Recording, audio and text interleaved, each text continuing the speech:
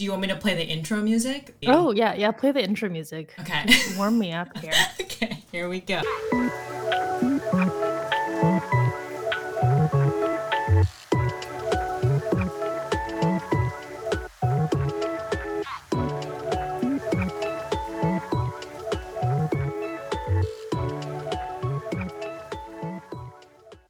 Welcome to Double Cuzzies, where two people who share 25% of their DNA and their entire extended families talk about life.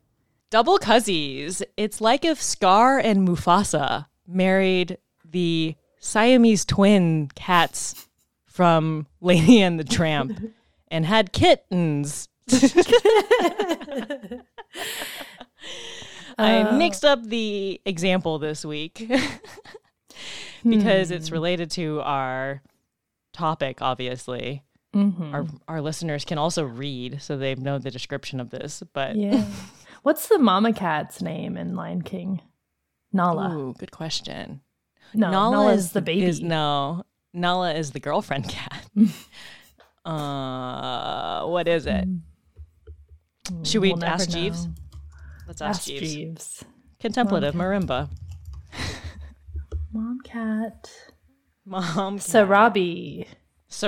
I knew it ended with an E noise. Yeah. So, a fun fact about a Scar, the name. I read these random things in my news feed and my social media feed, and a lot of Disney stuff comes up. And so one of the fun facts about Scar is that it's like, have you ever wondered what was Scar's name before he had his scar? And I should have written it down. But it was like, oh, his name was something something, which means garbage in Swahili.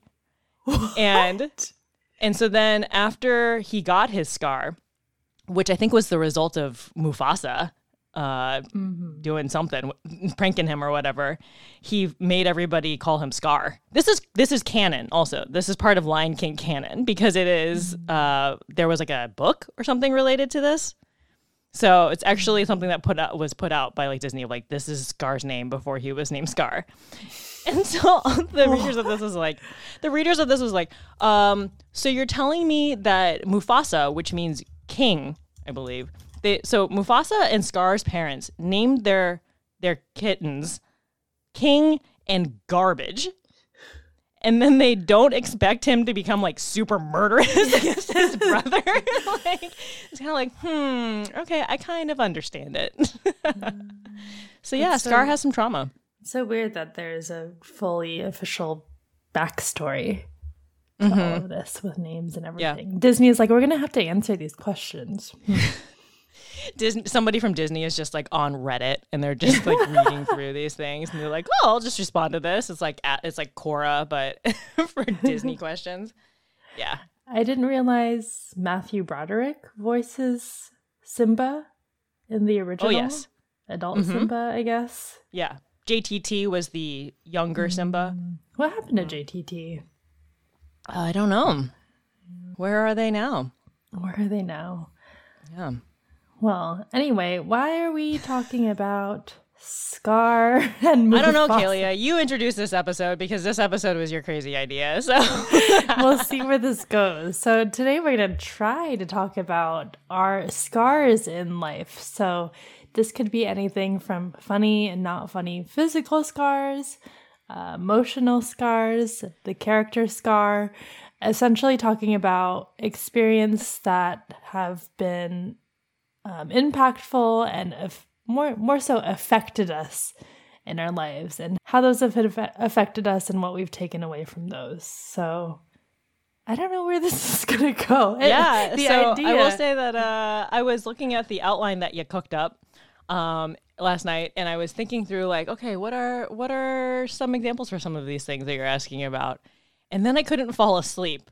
So I would say that my recommendation for anybody is don't try to actively think about physical and mental, emotional scars before trying to go to bed. But I will say that I am very excited and very scared for this episode because we will see where this goes. And I have some fun commercials for us too. So We'll keep it light. Just some light emotional trauma is fine. Yeah. So let's just start with the physical trauma, the physical scars. I guess. What are we doing? What is this? What is this? I don't know. I have no clue. But I feel like each of us have scars, physical scars from childhood that kind of have funny or not so funny, I guess funny to us or our family stories behind them. Yeah. Pretty significant anyways, I think, for each of us. Mm-hmm. Yeah. So let's start with that. What about you, Kalia? What are your funny physical scars? I think my earliest one, and this one happened before I can even remember. So it's just, I know this by stories. I was probably like 3 or 4 years old. I was going down a slide at a McDonald's play place. I think that's what they call them because we spent a lot of time at McDonald's. I think I was going face forward, gashed my chin open, had to get stitches. I have a little scar. I can't see it though because it's like in the bottom of my chin.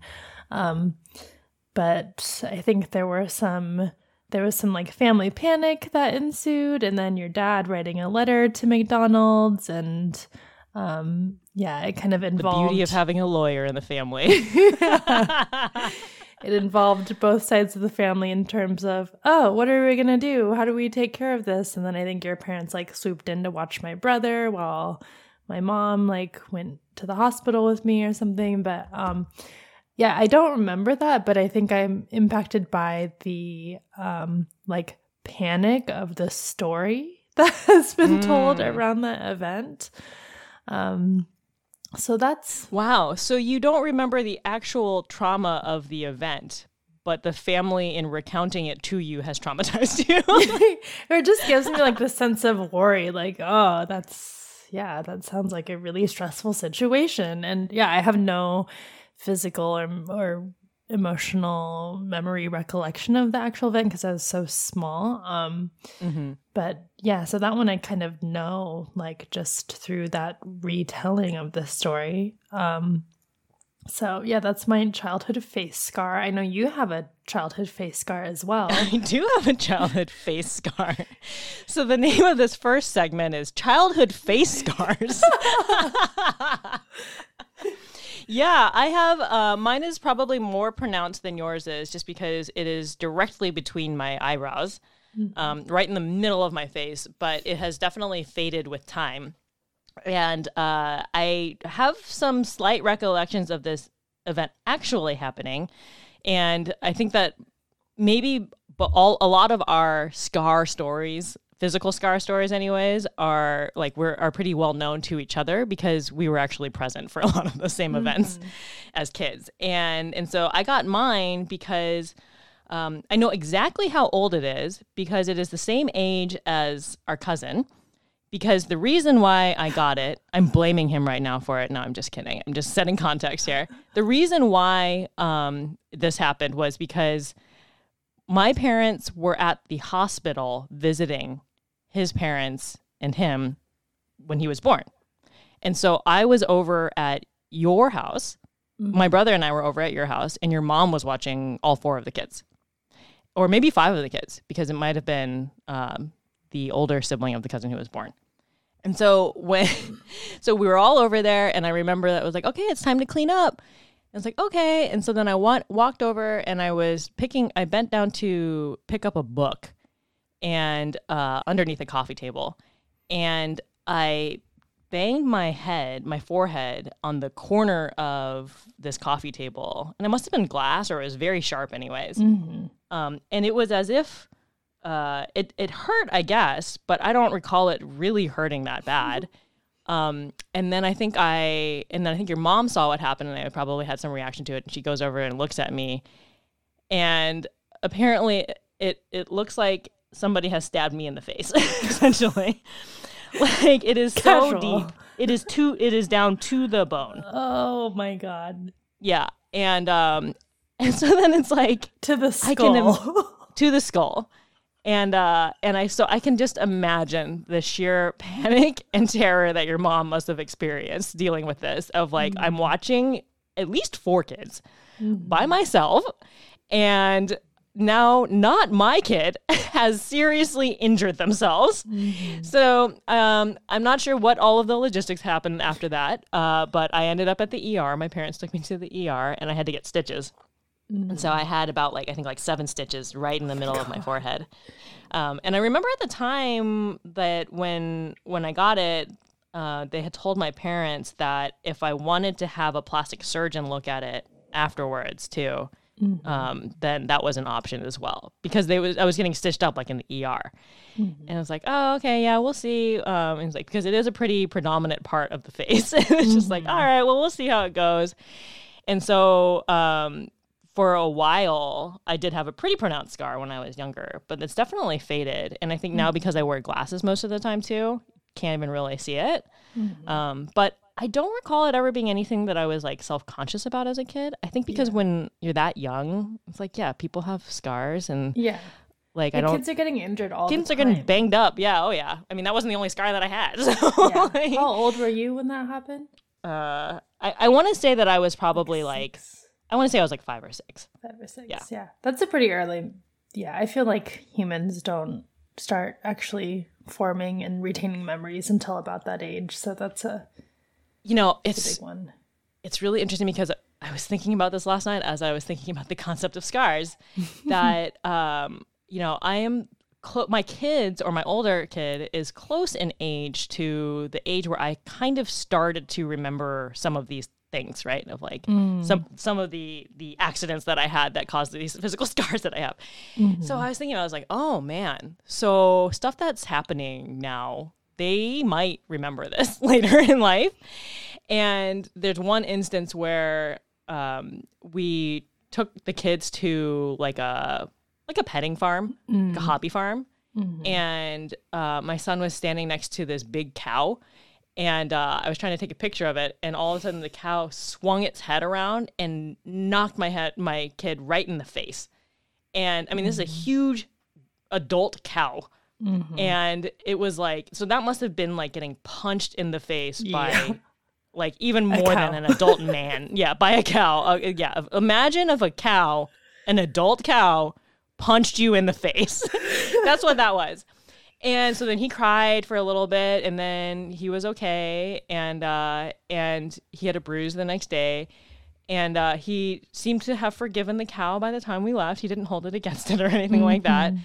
But I kind of thought oh yeah, he probably doesn't remember that. And so then when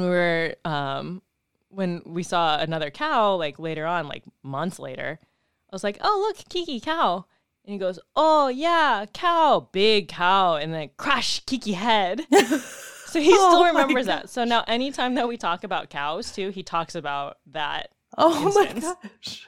And not in a scared way or that he was traumatized, but that he was recounting a funny anecdote. And so, yeah, so I'm very interested to see. And I guess I'll have to be more careful about not traumatizing my children now, because they'll remember. Yeah, I gotta rein it in. I mean, it's so hard to know how they'll retain it or process it, but and how you talk about those events too. Yeah. So maybe, I mean, I think that's a big part of it. When you're talking about your scar, your chin scar at McDonald's, that if it wasn't recounted to you, would you even really know that happened? I would not know, because I can't even see it. It's so, I mean, it's under my chin, and it's so small because it happened when I was so young. So yeah, I don't know if I would even know that had occurred. So yeah. So we'll see when my son is on his podcast or whatever the version of the technology of podcasts are in 30 years from now, and he's recounting the time that his parents took him to a farm and he got hit in the head by a cow. Yeah, he's like, why do I have a phobia of cows? And he's unpacking it, and he's like, oh, when I was 3 years old and a cow crashed into Kiki's face. It'll probably be more like, oh, back when there were cows. Oh God. Bleak. Messed up. Oh, cows. Yeah, I've heard about those. So does that conclude our segment on funny facial scars? Was it childhood facial scars? What was the name of the segment? Childhood facial scars. Childhood facial scars. Our facial scars. I don't know. Facial scars. Okay. All right. But we still have a lot of other physical scars to talk about. So. Yeah. And I think both of us have surgery scars or surgery experiences. Oh, okay. So the next segment is surgery scars. Surgery scars. What is this episode? If you are listening to this, this could be one of our most popular episodes yet. I have a feeling it's going to be, because this is just going to be utter chaos from our brains. It's pretty chaotic. Orderly chaos. Orderly. But why so many of these things I'm just like, why is anybody listening? Why would anybody want to like listen? any of the episodes so far? Yeah, all of Welcome to season 2. them. Why? We promised you order, but we are also giving you chaos. Okay, Yes. so surgical scars. Surgical scars. So I have an appendicitis scar. No, actually, let me rephrase this. A ruptured appendix scar, which was not properly diagnosed. When I was in, I think, 7th grade, I was having some aches and pains in my belly, and I feel like me in general, and especially in our family, we're not ones who like seek medical attention right away, especially for the kids. Yeah. Maybe. So it's like We were not ones to cry wolf. What was that? We were not ones to cry wolf. Yes. And I feel like I had and do have a very high tolerance for pain. So I had this like belly pain, and my mom was like, "Oh, it's probably just like a stomach bug. Just like sleep it off. You'll be fine." It's like, I don't know. Rub some dirt on it. It feels Just rub some weird. dirt on it. just be happy and then it'll go away. Just be happy. So like went to bed.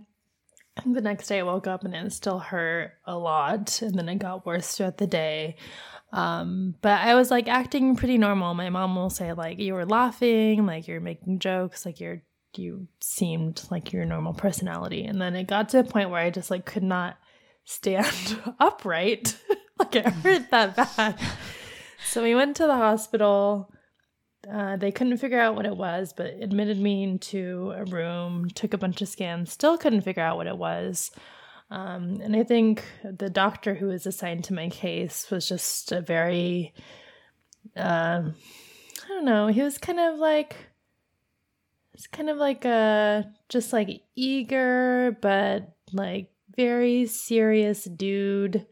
Didn't know how to deal with like young children, really didn't deliver news like in a gentle way. Yeah, the bedside manner was lacking. Yes, extremely lacking. So I was in the hospital for a few days, I feel like 2 or 3 nights. I was getting CT scans every day, and they're scanning my abdomen to see what was going on, but they didn't see anything abnormal. And so after one of the scans, the doctor was just like, "Oh, we're just gonna go in for surgery." They didn't even actually tell me. I was with my father, and they just wheeled me from like the scanning area of the hospital straight to pre-op. And I was just like, "Where are we going? This isn't like the normal route back to the room." And he's like, "Oh yeah, we're just gonna do exploratory surgery." So I have a scar. It's like probably like 4-inch scar under my belly button, vertical, because they just cut me open. So a typical appendicitis or ruptured, appendicitis scar would be just like a horizontal on, I think, the right side. Appendectomy. Appendectomy. Thank you, Yes. Dr. Emily. Yes, you're welcome. And horizontal scars heal a lot better because the way the skin is or something. So I have a very large scar under my belly button, my zipper scar. So that was a pretty traumatic experience because, I mean, I was in middle school. I clearly remember this. And then just kind of like the hospital experience and not knowing what was going on. And I know my parents were getting a lot more information or theoretical information that I wasn't, like things that the doctor thought it might be. So they were, I imagine, really freaking out, but like putting on a straight face for me. But in the end, I mean, it was like, thank God they cut me open and caught it, but it was like the most mellow of any of the options that they thought it was. So just like a super weird experience out of nowhere. Yeah. Because it wasn't like an event caused that. And then also just like a lesson in if you're feeling off, maybe take that a little bit seriously. Listen to your body. Yeah, which I feel like is something that I'm trying to practice more as an adult. So that is, the story of a major physical scar and the psychological scars that it has also caused. Yeah. Yeah, I mean, I think I definitely remember that entire situation because I remember that, I was in high school at that time because if you were like 13-ish, I must have been like 16-ish. And that was like the first time that anybody super close to me, at least our age too, had gotten very, very sick. And so it was like really scary. But then I also remember the whole thing about like, your parents commenting on how the doctor was not very warm, and that it just seemed like, I think the way that it was described was like, he's the kind who just wants to cut and find out what's going on, and as opposed to like pursuing other like all the other diagnostic options. But that I remember it was a very scary time because like you said, your parents keeping the brave face of not sharing a whole lot of information with you because didn't want to freak you out or stress you out. But I heard all of that about like what it could be, what maybe it is, what they're going to do next and everything. So that was very traumatic for me as well. So let me center myself in your injury story, in your illness story. It affects the whole family though. Yeah, totally. Especially a family like ours when we're very chatty about medical information too within the family. So. Yeah, so that's the funny thing too. It's like maybe I'll get into this story later on, but my daughter recently had a health scare, and so when we were in the hospital and they were explaining to us what was going on, my husband and I were both just like nodding along, asking questions, reconfirming what they were saying, and the doctor looked at us and goes, "Are you in the medical fields?" Or it's like, no, we both just come from families that are very comprehensive and competent when it comes to understanding medical histories as well as like medical prognosis. Yeah. And very like attention to detail of like remembering everything and then recounting it back to somebody else. So so I think it's kind of like we're good. We're really lucky in the sense that I think everybody in our family deals with situations like this in a very level-headed, as much as you can anyways, so in a very competent way. And where you can be an advocate in those situations because which is funny because that's not taught, but I guess, I mean, you in that situation probably just picked that up by example and seeing how, our parents dealt with our grandparents' medical situations and whatnot. I wouldn't say, a very useful skill, but a skill that you never want to have a use for. Right. Yeah. But it's always like you, the first time that you feel unprepared, right? It's like, okay, well, let's hope we never have to deal with this again, but chances are you're going to have to deal with something like it again. So then it's like the next time you at least feel a little bit more prepared of how to cope with these things. So, and then in a like emergency situation, like my appendectomy, my appendix adventure, it's like you can't even choose the doctor. It's just like you get assigned to whoever is in that hospital. Yep. And I don't know, there's so many things that are outside of your control or outside of your choice that, it's a crazy situation and it would be very difficult to be, thorough and level-headed in that situation. So. Yeah, and I mean, you would hope that somebody who is a surgeon in a pediatric ward would have a better bedside manner geared towards children because they would be interested actually in taking care of children, but could potentially be that maybe they were just doing their residency in peds, and like they have no interest in actually doing that. But it matters though, because studies have actually shown that when a doctor or a surgeon has a better bedside manner, their patients have better outcomes. And I think it's probably because they are better at listening to their patients and like what's going on. And patients are probably better or feel more comfortable in telling them what's going on too. More receptive to that. Right. So I think that also was a pretty scarring situation too, because or scarring maybe in a good way. I don't know. Informative. It was informative because then later in life, when I was having all of my abdominal issues, and I was like, "What is this?" Maybe it was informative. I didn't do anything with the information, I guess I should say. Made you but think I was about like, it, though. But I remember like recounting my symptoms and stuff to the family at some point, and your mom was like, "Oh, well, you know, and Kalia, when she had her appendicitis, and it was not presenting typically, and so that's why they had to end up doing that exploratory surgery and everything like that, because it was like, oh, well, I'm kind of like I have this pain, but then, you know, it's okay if I like lay down like that, and so then it doesn't seem like it's." You know, an appendicitis. And she's like, oh, well, it was atypical, though, with Kalia. And I was like, oh, okay. And then I just didn't do anything.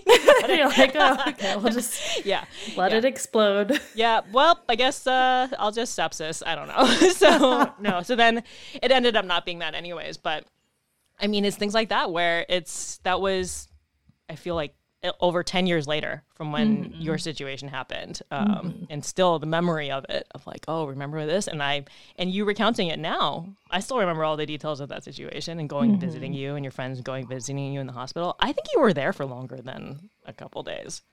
I think it was a couple days before you had your surgery. And yeah, then I feel like it was maybe like 3 days before the surgery, Yeah. and then I was stayed in the hospital like 3 or 4 days after, like a weekish total. Yeah. Yeah.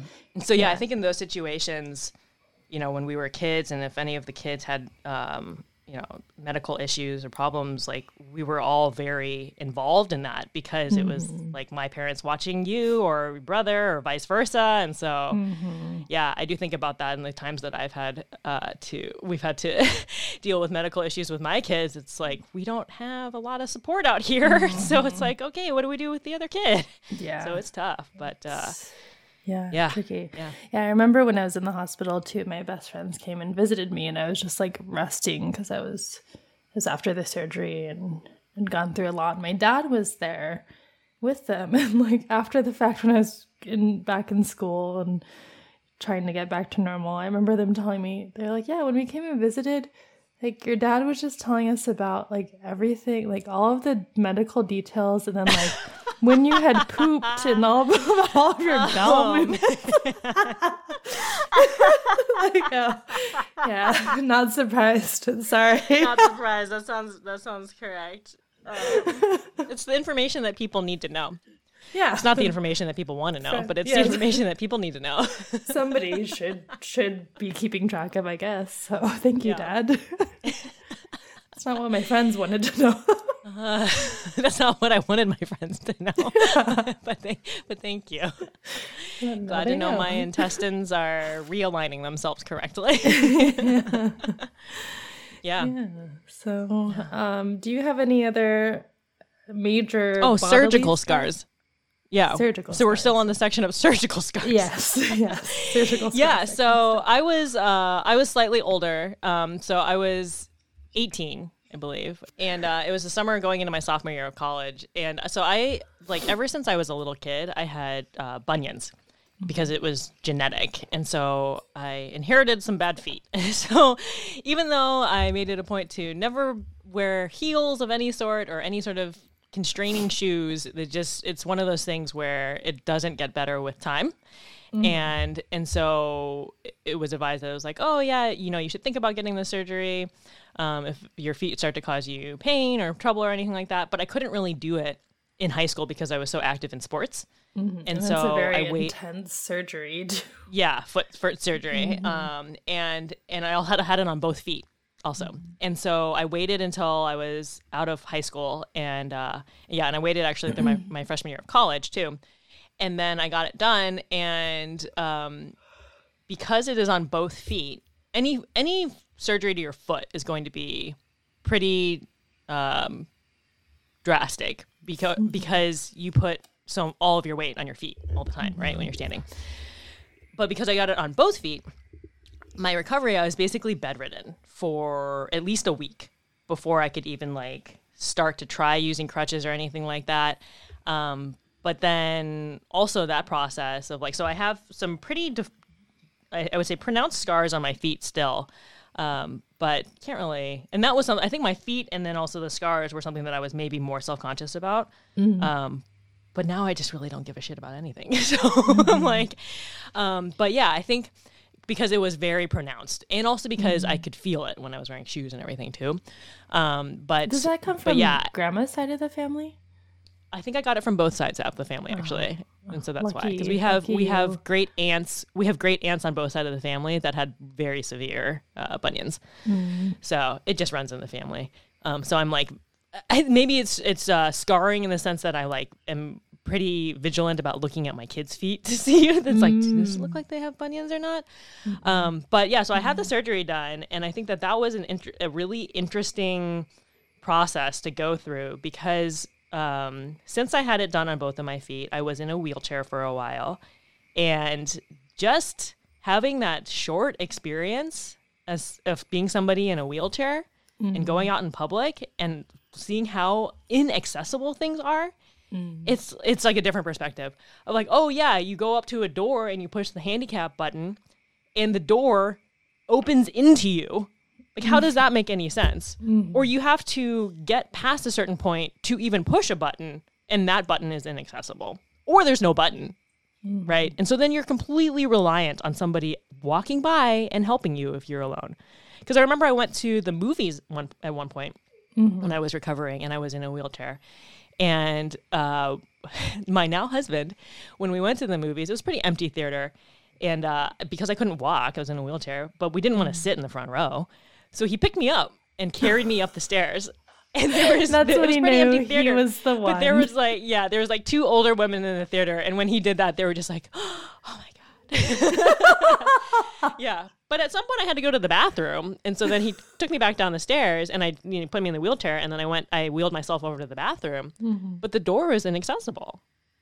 So then it's just like somebody walking by. It's like, hey, can you open the door for me? And then how do you go to the bathroom? How did you go to the bathroom? Yeah. I mean, once you're in there, it's kind of like, it's not like I was completely disabled. Yeah. We'll cut all this. So the person opened the door for you, and then you're like, and then I need you to like lift me onto the toilet. Yeah. And then it was like, this is going to be a rough one. Can you hang on for a little bit? But it is, though. I mean, it's like, it's incredible to think about that. And especially within the U.S., where we have a lot of building codes and we have a lot of requirements for accessibility, and traveling around the world and seeing it in other places where it's like that just doesn't exist, and it's like absolutely impossible. Like how do people with disabilities do anything? And it's like, so I think that was interesting because it gave me a really different perspective, and then I recovered from that. And that was the end of that story, I think. That is it. But you still, you say you look at your kids' feet to see where they're at. Yeah. I look at my kids' feet, and then I just wear really comfy shoes. I mean, I think it definitely has informed my style too, because I really don't wear anything that causes any sort of discomfort for any part of my body. And I think maybe that stems from like when I was a kid, it was like, no, I have no interest in wearing high heels. Like I have no interest in doing any, wearing any of these things that are uncomfortable. So yeah. Dang. Yeah. I remember when you had that surgery, I didn't realize you were that old though, because you had the surgery at a children's hospital. Yeah, because my orthopedic surgeon had been my orthopedic surgeon since I was a little kid. Okay. And so he was actually good college friends with my dad. Okay. And so he was a pediatric orthopedic surgeon. And so since I had been seeing him since I was a child, he continued to be my surgeon. And so then when I got admitted though, like I was 18 and I did just finished my freshman year of college. But, when you get admitted for surgery, it's like super early in the morning. And I mean, I don't wear makeup now, but like at that time, like I was wearing makeup, but I didn't put any makeup on, of course. And I go in there with my mom and we're like checking in and stuff. And they're like talking to my mom, and then they're asking her questions. And then she's kind of looking at me like, you could just ask her. And then like they look at me, and then they look at like the birth date that's listed, and they're like, oh, you're 18. I thought you were much younger. You were like, yeah, 12. I probably looked much younger, and then Yeah. I probably, also, And I'm they're at a not- pediatric hospital, so Yeah. I totally understand that. But they were explaining to me, and then there's gonna be a needle, and we're gonna put it in your hand, but then we'll take the needle out, and so it's not gonna be. I was like, okay. So it was like the opposite experience that you had when you were an actual child and there was like experience I no should have bedside had. manner. Yeah. So if people are going to err in one way, just err like you're talking to a child, I guess. That's fine. Yeah.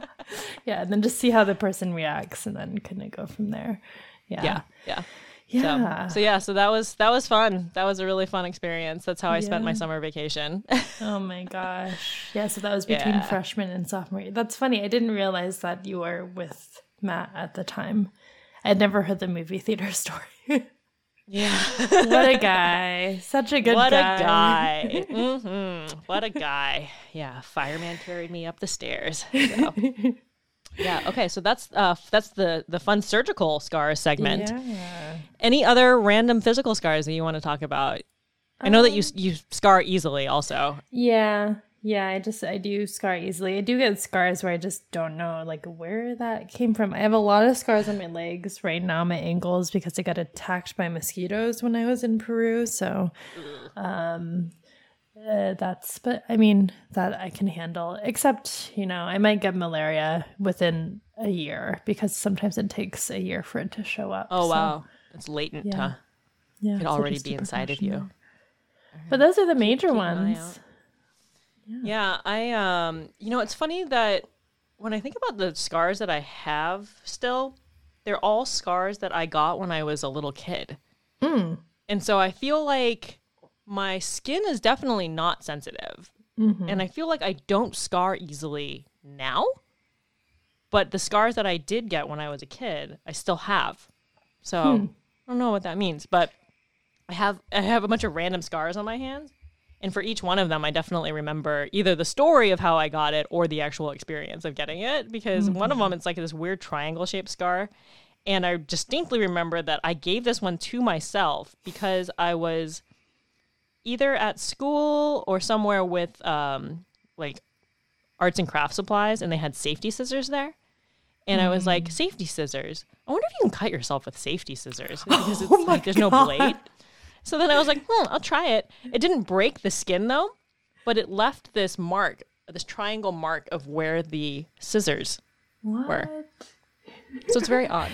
Crazy child. So I think about that whenever I see safety scissors of like they're still sharp and they're still dangerous. So don't just let a kid go wild with them because they will give themselves a weird triangle scar in their hand. safe.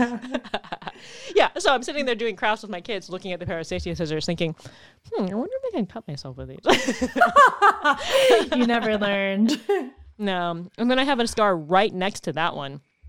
And it's just like, it's fainter now, but it's still like, I can definitely see it. And this one is the result of, I don't remember this direct experience, but as I'm told, it was around my birthday, I think. And my mom was curling my hair. And the curling iron fell on my hand and it burned my hand. But the reason why the scar is so bad is because they had put ointment on it. And then as at my birthday party, and I got a sticker for something. And so, of course, I put the sticker on it. And then I think it didn't heal correctly. Gross. So I also think of that. And then they put a Band-Aid on it. I think because you don't want to like Yeah. really, you gotta let it breathe sometimes, Kalia. What is this episode? What is this conversation that we're having right now? I don't fucking know. This is weird. I'm sorry, listeners. This is, but yeah. So that's a pretty pronounced scar too. But I always remember that of like, okay, whenever my kids have some sort of scrape or whatever, Don't put a sticker because on I it. look at them. Yeah, I make sure that there's no stickers around, and I don't give them any stickers. But they definitely, whenever they have some sort of injury, or they just kind of look at it and like poke it, like pick at it or whatever, and it's like, don't do that. But, yeah. I'm then- definitely a picker. I don't let things heal, which is gross. Yeah. yeah. If What do you there's think that something, says like- about your personality? What was that? Do you think that says anything about your personality? That I don't let things heal. You just pick at it. Yeah, just pick at it. Just never. That'll be part 2 of this episode. We'll I get never into that. allow closure. Yeah. I never let wounds fully heal. I don't know. It might. Yeah. Dang. Okay. Well, that was a weird one. I think That was a weird one. That concludes the physical scars portion of the episode. Should we have a listen commercial? to a commercial? Yes. All right. Let's do that. Marred from afar, watching Rose and Bar. Alarmed at the harm of Big Pharma. Scarred by Harmer Superstar. Binks, Jar Jar. If you've dealt with any of these traumatic thoughts, then there's a new product just for you. It's Scars Guard for your emotions. It's Xanax. That's it. Roseanne Barr. Jar Jar Binks. No, Binks. Jar Jar. Harmar Superstar. He is quite scarring, though. That is a good one. Yeah. It's Xanax. Yeah. It's Xanax. Scar. Good old Scars Guard. Yeah. All right. Okay. I think I'm ready. You ready for this next segment? Yeah, let's just start right. light, though. You know, like we did. Okay. You know, the lighthearted life event scars. You know, and like how we eased into the physical scar section. Yes. Yeah.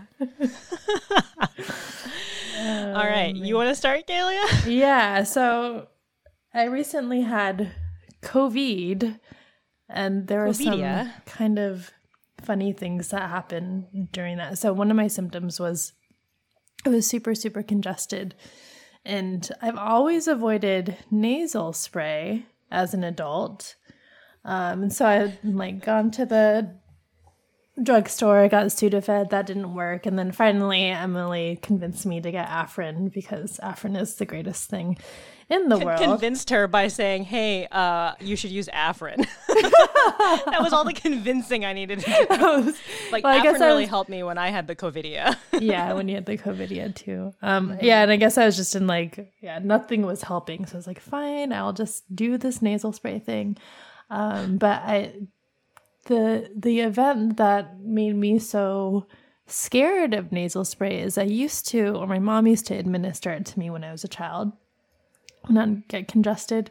And there was one time where she like when you're so little, it's just like essentially your mom holding your head and then just like puffing this thing up your nose and you have no like some control over it. Thing. What'd you say? having your child, just you being held and then like you just snorting some mysterious solution that you don't know. Essentially, yeah. But childhood is a weird time. It is weird. Yeah, you know? It's kind of like when we were talking about those like food pouches the other day, and you're like, yeah, imagine being hungry and somebody just opens this thing and shoves it in your mouth. Yeah, and it's like, delicious. I'm not hungry anymore. Yeah. So kind of the same thing. Oh, I can't breathe. Oh, now I can breathe. But there was one time, and it was I think the last time I ever had nasal spray before COVIDia, that my mom was just like, here, take the nasal spray. She grabbed a bottle off of her counter and like puffed it up my nose, and I was like, that.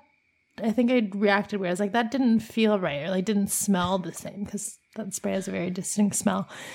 And she looked at the bottle and it was her like scalp treatment solution, which also came in like a bottle with kind of a drip top thing. It's just like we're just being like kind of like pissed when I was like pretty young, like 6, 7 years old or something. And yeah, so that was the last time because I was just like, now what's going to happen? I have this like mystery medicine liquid in my nose. So yeah, definitely when I had COVID and was revisiting the possibility of nasal spray. And then when I was actually taking the Afrin, like every single time I would think of that. And the first few times I was kind of nervous to use it because of that. So You were like triple checking that the bottle was actually Afrin. yeah, like my mom didn't like come and switch this out.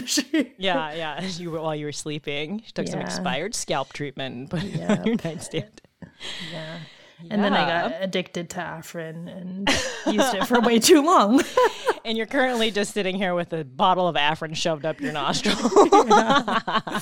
Yeah, so we'll talk about that in Scars Part 2. So that was one. And then another one during COVID, when I had COVID. It's a cross between a cronut and COVID. COVID, yes. I was going to say that baker's name. I forget his name, though. I can picture him. What is his name? Anyway, the cronut guy. The cronut guy? Yeah. I don't know his name. I don't know. It's going to come to me like in the middle of your very serious story. Oh, yeah.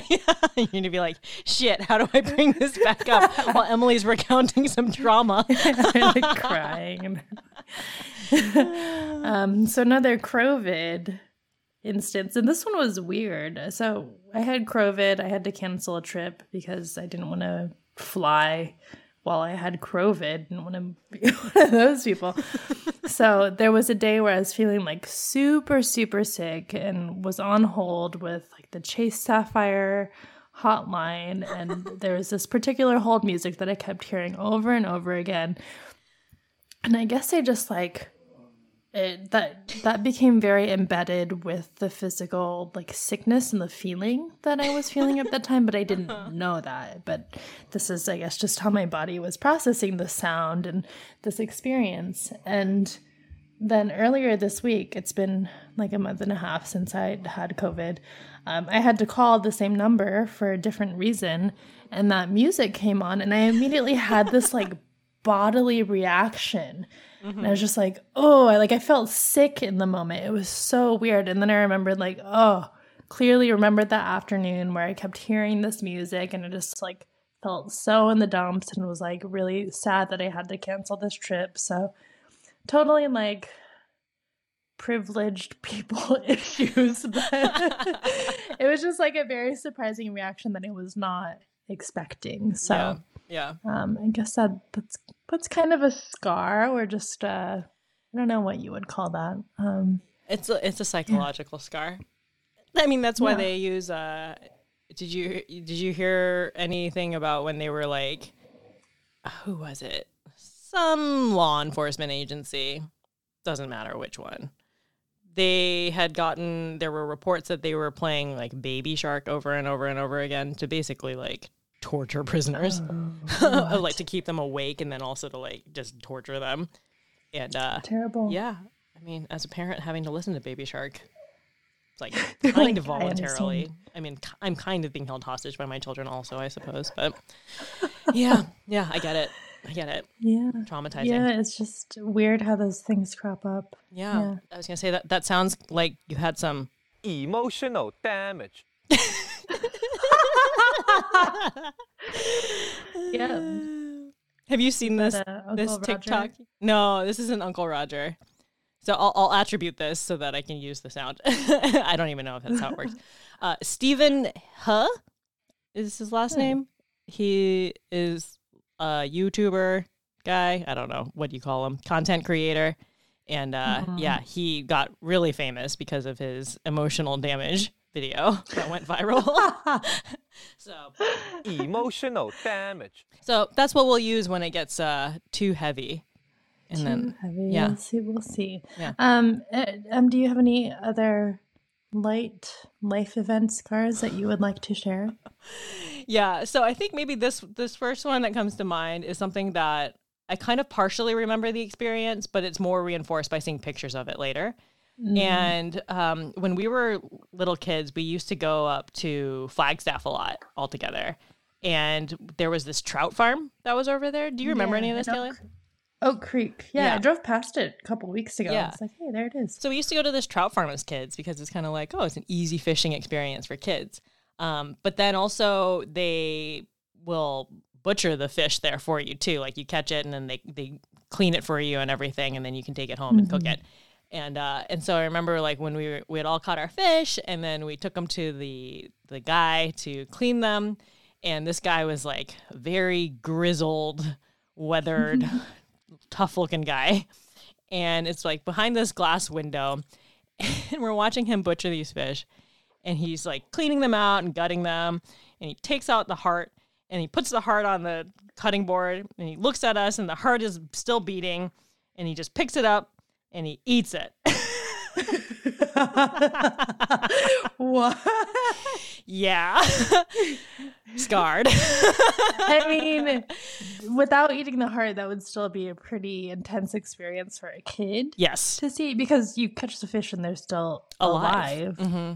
Yeah. Yeah. It's like the story in Kill Bill 2, when it's like the little kid takes the goldfish out and then stomps it, and it's like it was alive and now it is not. And so maybe that was what that experience was. Yeah. But yeah, we have a picture of that, of all of us grandkids, all of us cousins looking through the window at the guy butchering the fish. So I'll try and track that down and see if we can put that on the gram. Yeah. I remember the trout farm for sure. I think since I was the youngest grandkid, I don't remember that actual event, but I remember, we talked about it forever. Yeah. Still are. We still do. Yeah. Yeah. Now it's in this podcast for eternity. So, Yeah. or until all digital files get wiped out by a solar flare. Yeah. Oh, God. Whichever Speaking comes of first. scars. Yeah. Speaking of scars. Yeah. So that's kind of a lighthearted life event scar. Let's see. What else? As an adult, so when I was traveling in Spain, we were walking around and we were at this roundabout. And so there were all these cars driving around, and all of a sudden there's like pigeons everywhere and stuff. And then all of a sudden this seagull swooped down out of nowhere and picked up a pigeon, and then like flew around the roundabout with the pigeon in its talons, and then dropped the pigeon into the street. And as the pigeon tried to get away, then swooped down and picked it up again, and then like flew up into the air and then dropped it again. And it was like, this seagull is murdering this pigeon in front of us. This is super what did that weird. pigeon do to that Yeah, seagull? man, I don't know. So that was some bird on bird crime, man. Yeah. That was pretty crazy to see. That's eerie. That's really weird. Yeah. Yeah, scarring.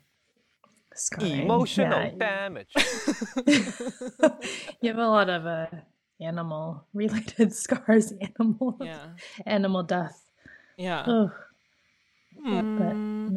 Where was getting sat on in the movie theater? Yeah. So then, when I was I gotta look up. I think it was Jurassic Park. Really little. I think I went to go see Jurassic Park. So whenever The new one. the new one, 2 months ago. Oh, that would be great. Maybe that's why I haven't seen the new one, is because I'm so scarred from my experience the first time around. It's like your Chase Bank hold music. Yeah, exactly. Okay, so the first Jurassic Park movie came out in 1993. So that means that I was about 6. So that's right. So I remember going to the theater with my dad and my brother, and we got into our seats, and the movie started, and it was all dark, and then this tiny, very old woman comes down our row by herself, which is, now that I think about it, I'm like, wow, this woman was going to see Jurassic Park by herself.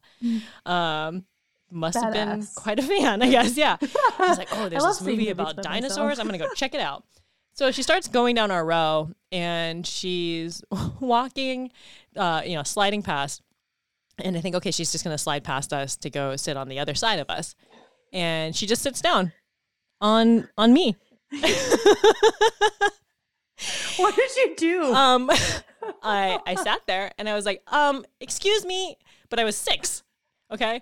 So my voice is very, very high and very soft too, I think. And it's probably, the movie is starting, so it's, loud noises and everything. And she was very old, as I recall. And I couldn't even feel you under her.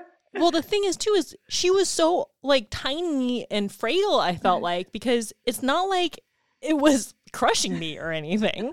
And so I was sitting there, I was like, excuse me. And then I was like, Dad. My dad looks over. And she's sitting on me. And then he goes, excuse me. You're sitting on my daughter.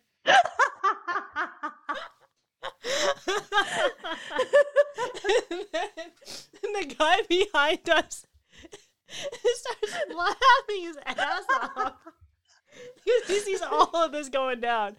And then she goes, what? He goes, you're sitting on my daughter.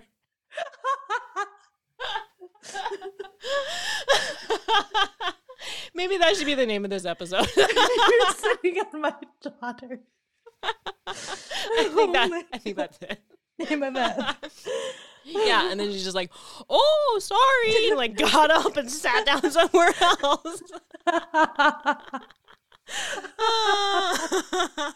Oh my god. That was great. And so now, every time you go to a movie theater, you're in fear of being sat on. Yeah, I don't sit down until the theater is fully seated. Oh my Yep. god. Yep. I actually don't sit down in theaters anymore. I just stand in the corner and watch movies.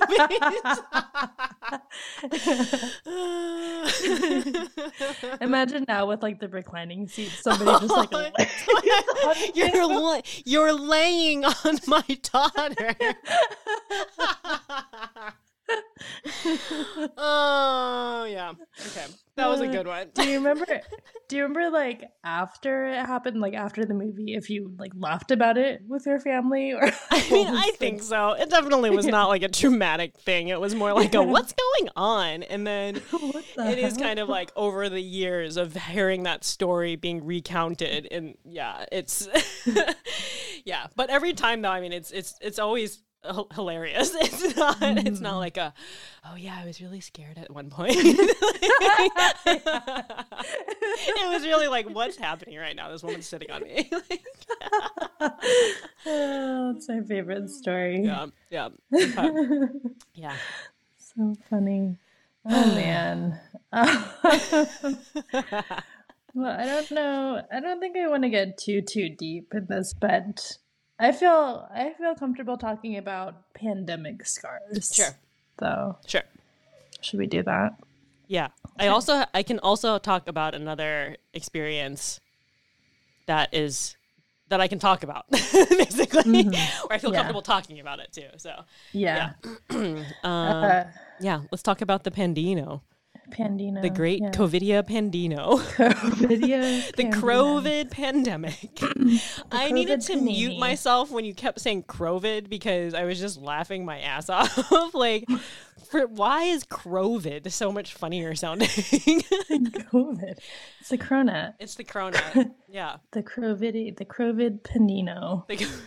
Let's talk about the Crovid Panino now. Crovid Panino. How is the Well, I mean, Crovid it's Panino? still going on, Yes. but I definitely find myself socially, and like when I'm around people, I guess that's socially. When I But find even, myself like, in society. when I'm out in the open around humans, I still have moments where like I'll be walking around, and I think especially because in Arizona, like no one wears a mask anywhere, like humans just look really weird because I'm not used to seeing raw faces. Raw faces. In the flesh. People just out in the public, raw dog in their faces. Raw dog in their faces. Ugh. Ugh. Scarred. Yeah. Uh-huh. Yeah, but something I felt just like a couple days ago. So I started this new job and I'm in an office and it's really nice being around people and I'm getting kind of used to it. But we were having a meeting, each kind of going around sharing something we're working on. And I mean, I've obviously had meetings in the past 2 years, but they've been in, different scales, online, whatever, mostly, through a screen where you're just seeing a bubble of a person. And where you're And really just looking at yourself the whole time anyways. So essentially, Yeah. yeah. thinking about what plastic surgery you would get. Yeah, spiraling in that way.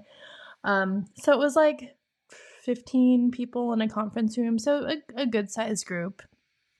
And I was last because I'm the newest and I was last on the list. But I started talking and I felt fine. And then I just registered like 7 people making direct eye contact with me at once. And I just like started to kind of panic inside. And then I felt this feeling of like I was just talking, but I had like no control over it because I was just like processing this feeling of being looked at. And it was super, super odd. Like I was not expecting that at all.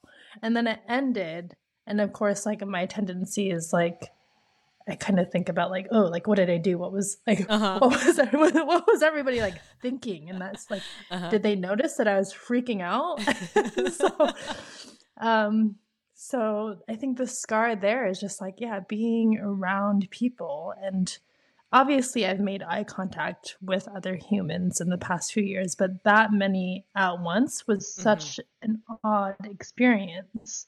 And I just felt like my body and my mind was just not ready for that. Yeah. I feel like Super bizarre. Everybody is definitely more socially awkward than before. I find myself feeling the same way too when I've been going into the office a couple of times recently and like meeting new people because I started in a new role and everything. And like, I know that I need to be actively networking essentially because I don't know a lot of these people. Whereas before I had worked with the same people for a long time. And so I didn't really feel the need to network. And so setting it as a goal for myself of like, okay, I need to actually set up time with these people or like, I should go down to the office and meet people, but then actually getting down there and it's kind of like, I'm in California. And so masks still they're not required, I don't think anymore, but people still wear them. There's no judgment for people who do. And so then I still feel more comfortable wearing a mask in the office.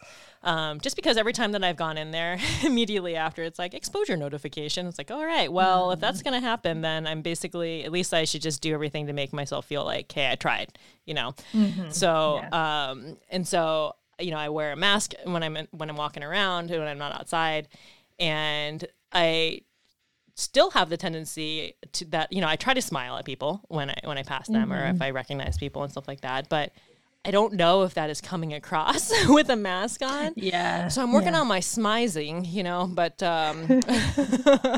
you get a clear mask. Yeah. Just like wrap your face in saran wrap. Okay, yeah, that sounds like great. I'll just put a Ziploc bag over my head. One of those dry cleaning bags, I'll just wear one of those into the office. But I definitely full body. And nothing underneath. No. Get escorted out real fast. But yeah, I definitely feel myself like when I see people who I do recognize, I think in the past where I maybe would have been more inclined to be like, oh, hey, and like walk over and talk to them. I'm more just kind of like walking in the, I don't have the energy I think that's needed to be on socially engage, like that. Yeah. So, and I think maybe I'm a little bit more compassionate to myself of like, I don't feel like I should, if I don't want to be super social or talkative, then like, I'm not going to force myself to. Yeah. Whereas I think in the office environment, when you're just there all the time, you're just on. And especially because it's open floor space. So it's not like I have an office. So yeah. Yeah. So like somebody could just come up, so you kind of have to be, but yeah. It is a weird dynamic. Yeah. Yeah. And I think also because of the pandemic, like just out in public. So I feel very safe at work. I feel the safest probably in my house and at work. But when I go out in public, less concerned about the actual COVID at this point and more concerned about like getting hate crimed or assaulted. And so I feel very paranoid when I go out of like, I'm constantly like looking around and making sure. And so I think that is, if you get too paranoid or it could be debilitating, or it could be like, okay, agoraphobic. But I think a part of it is good that like I have increased situational awareness, you know, of like I will make it a point to sit somewhere where I can see what's going on, or like I will or walk just in observe around right, you. Yeah. right. Or if it's like if I feel like somebody is like too close to me, or like that they've been in the same path as me, like I'm aware of that, and that like you know, I'm making adjustments for it and everything like that. But I just feel like it's like the streets are wild these days, man. And you got to be vigilant. Yeah. So, yeah. Yeah, it is a terrible effect of this. Yeah, I do remember when kind of all the Asian hate crimes were cropping up.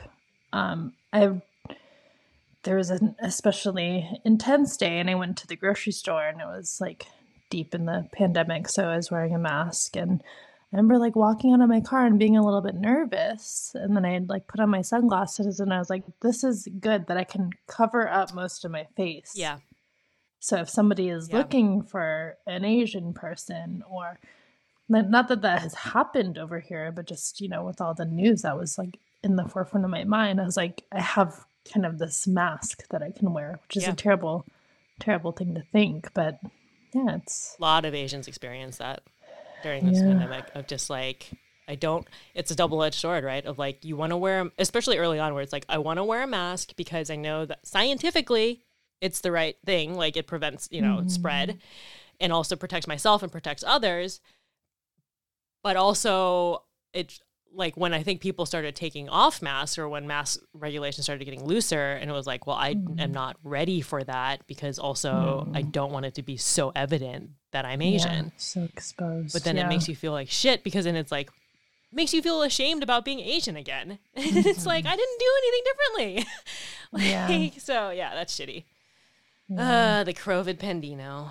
Yeah, still. We're all very scarred by it. It's still scarring us. It's continuous PTSD, right? CPTSD. Yeah. CPTSD. Chronic guy, Dominique Ansel, came to me. There you go. Yes. Nice. Yeah. Yes. And that's it. Bye. Bye. Thanks for listening. Oh man. It's good to recognize the lighthearted scars, the funny scars, and the more serious ones, because it I think it gives you a chance to see yourself in a different way and get to know yourself better. So even though these are things, maybe things that you want to kind of just like push away because it's uncomfortable, or not the situation you want to be in, or not a feeling you want to come up so often, I think it's good that we can chat about it. Yeah. That was my final question, basically, was like, are scars bad? Do you think that scars are bad things inherently? About like trauma too much, because I don't feel like I have the right vocabulary or like experience to talk about that. But I think, at least in my life that I know so far, I haven't been through something scarring that has been so impactful that it affects the way that I am, or how I deal with people, or my personality. So I think this is just coming from my experience. I feel like my scars are not a bad thing. Yeah, because they have not so drastically or negatively impacted your ability to become a fully developed person.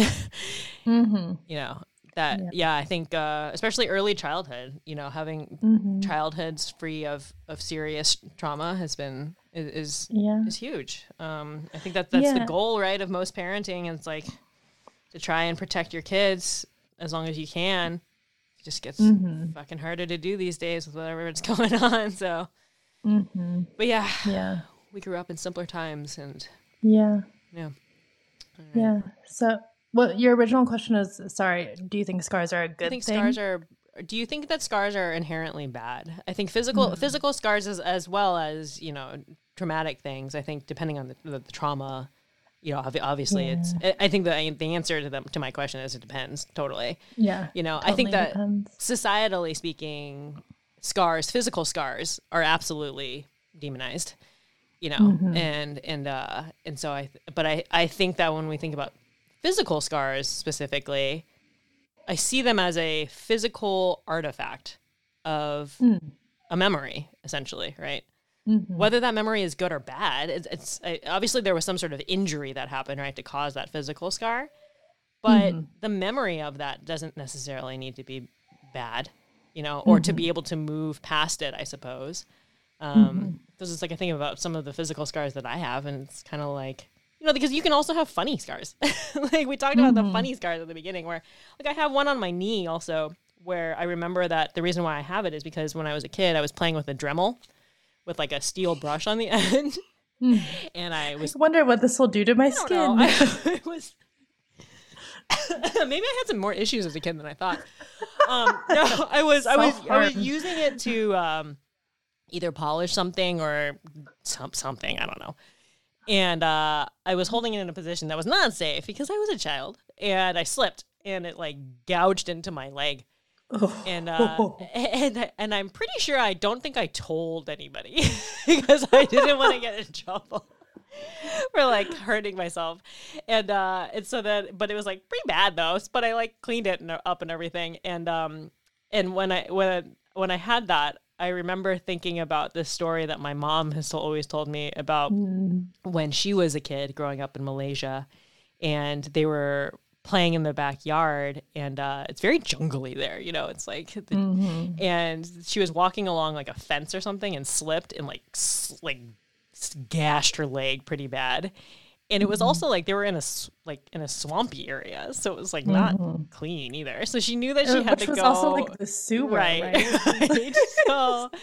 So she like went inside and like cleaned it up as best as possible and put a bunch of ointment on it, and then like put on pajama pants because she didn't want her mom to see that she had scraped her leg up.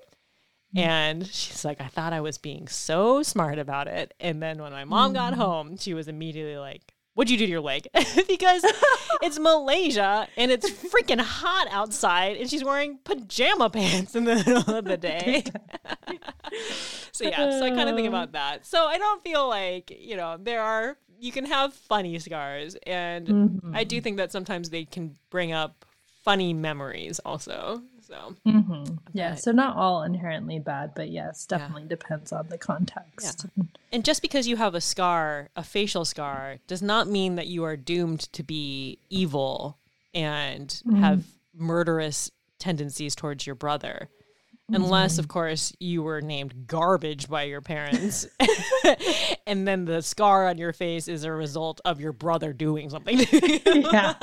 Yeah, then that's a little more to unpack than just the scar. Yeah. Oh, poor Scar. Poor Scar. Misunderstood. Well, we've come full circle. We have come full circle. What a lovely, wild episode. I mean, I feel like the topic came to fruition more successfully than I thought it would. Oh, good. Okay. Last night. Okay. So yeah, we're good. Okay. We still got a lot of scarring stories that we can talk about in a later episode if we muster up the courage and maybe have some therapy to help process those things beforehand. So, all right. But in the meantime, you can take Scars Guard for your emotions. It's Xanax. This episode of the podcast is sponsored by Afrin and Xanax. Don't get addicted. But I don't blame you if you do. Wow, that's that's the slogan right there. All right, that wraps it for this week's episode. Bye. Bye, everyone. Oh, yeah, and like and subscribe. And if you like what you're listening to, please do share, because we're not really promoting this still, but please share it with people. So promote it for us, okay? Yeah, thanks. Thanks for listening to Double Cuzzies. Family by genetics, friends by choice. Bye.